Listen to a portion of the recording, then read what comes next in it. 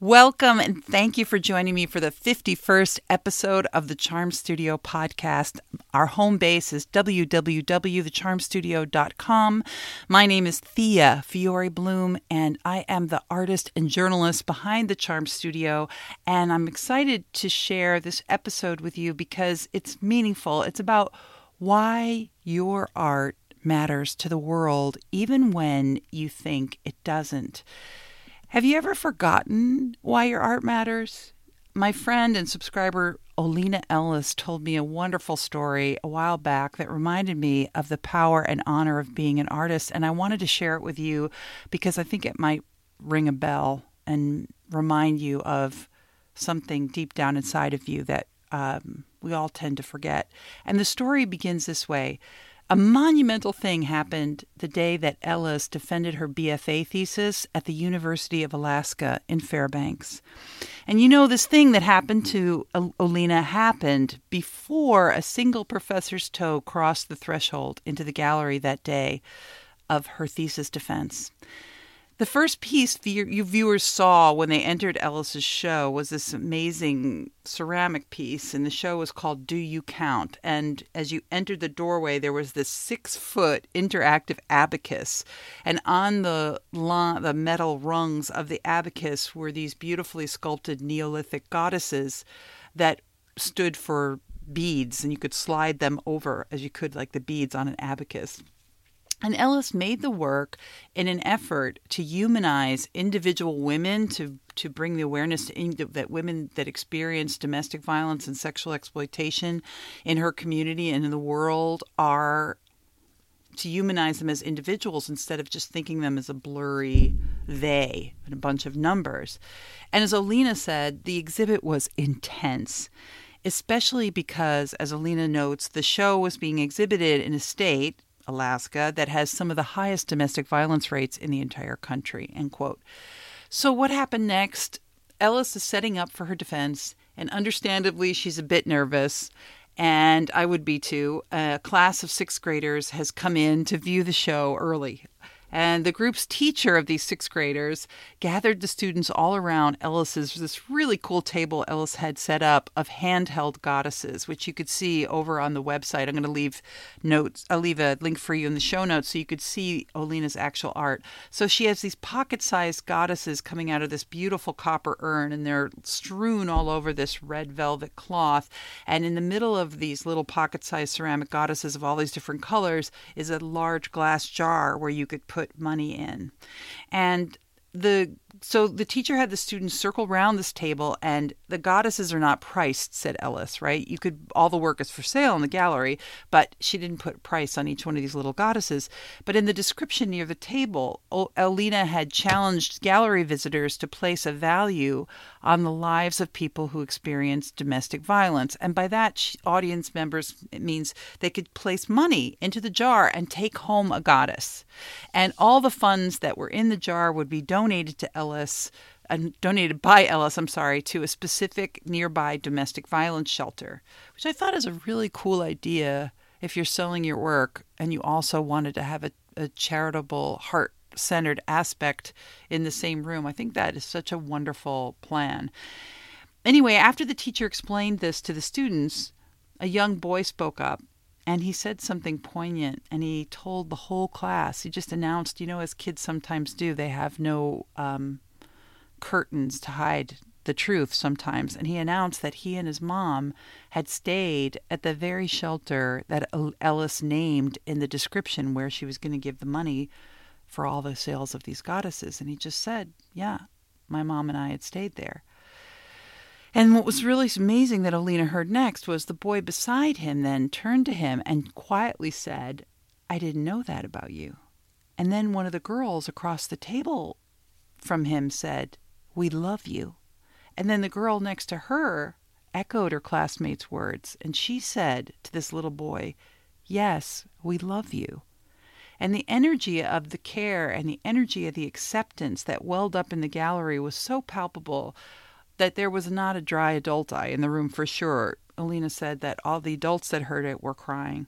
And the teacher thanked me for my exhibit after they were leaving, Ellis said. And the teacher then explained to Ellis that You know what? These kids can't talk about topics like this in the classroom, but your show, Alina, your show gave them the opportunity to discuss something really important.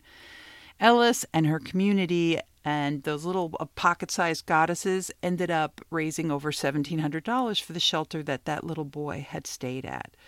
So let's get back to the honor of being an artist.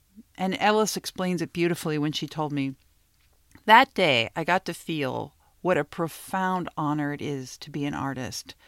My defense became minor compared to the moment I was able to witness with that circle of sixth graders. And end quote. I just think that's so important, having gone through several thesis processes in my own life and been so nervous about them. And what's truly important is how, in the end, is how our work impacts and changes the lives of others. It's not about what a professor thinks of us. Alina says, as artists, we're given this platform to talk about subjects that others find difficult to voice, subjects that need more light shed on them, she said. Isn't that important? As artists, we're given a platform to talk about subjects others find difficult to voice. And we need to give voice where others are voiceless. I think that's beautiful. Ellis's story reminded me of something that I'd forgotten, and that's this. All creatives deal with this tension, right, between longing for approval from outside authority figures on one hand, and on the other hand, we have this tension with this need, this biological need to honor the internal voice of our creative spirit. A creative spirit that insists on having its own, sometimes outrageous true north. And it's outrageous for good reason, right? That's the way you affect change, is by having an outrageous true north. I'm sure all of your heroes and heroines, whoever they are, have an outrageous true north. But if we negotiate the bridge of that tension between approval and our own creative true north, and we stay upright long enough to make the art that our spirit insists on producing despite our fear of disapproval, we're often so richly rewarded, right? And how do we get rewarded? We're rewarded with the knowledge that we've given voice to those who are having a hard time speaking. We're rewarded that we've made it easier for even one little person to deal with what has happened to them. That's a whopper of a reason why our art matters. That's an amazing reason why your art matters. By the way, the professors approved Ellis's thesis that day at the gallery, and she went on to graduate the university magna cum laude. So proud of her. And I want to leave you with a question for the road. Alina's brave topic choice for her thesis show compelled me to ask myself, okay, Thea, if I bypass my own fear of ridicule, if I follow my own heart without reservation, what would I create? What would I be so happy to hear a little boy or girl muster up the courage to voice when standing before my work? What would you? That's what I want to know. What would you be so happy to hear a little boy or girl say in front of your work?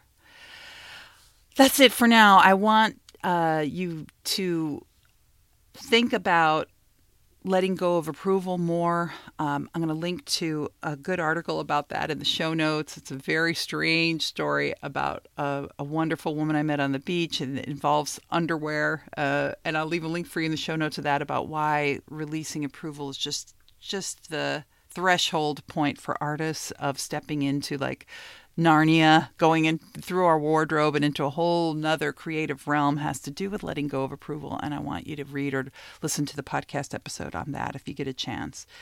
Please let Alina or myself know if you relate to her story in any way in the comments on the blog post. If you like the kind of work that you're hearing here, I'd love for you. I would turn cartwheels if you would subscribe to the podcast, and I'd do a little extra handspring if you could leave us a good review if you like the show on iTunes. It makes a big difference. I want to end this podcast with a quote from Kandinsky. The artist must train not only his eye, but also his soul. And I love the idea that we have to train not only, or you could say the same thing, not only does our hand-eye coordination have to get better, but our soul-eye coordination has to get better. We have to, become more literate in recognizing and honoring and admiring our soul for coming up with these wonderful ideas that are going to help other people in the long run. So stay confident, stay engaged in the conversation with your own precious soul, and I can't wait to talk to you on the next Charm Studio podcast, www.thecharmstudio.com. Take care.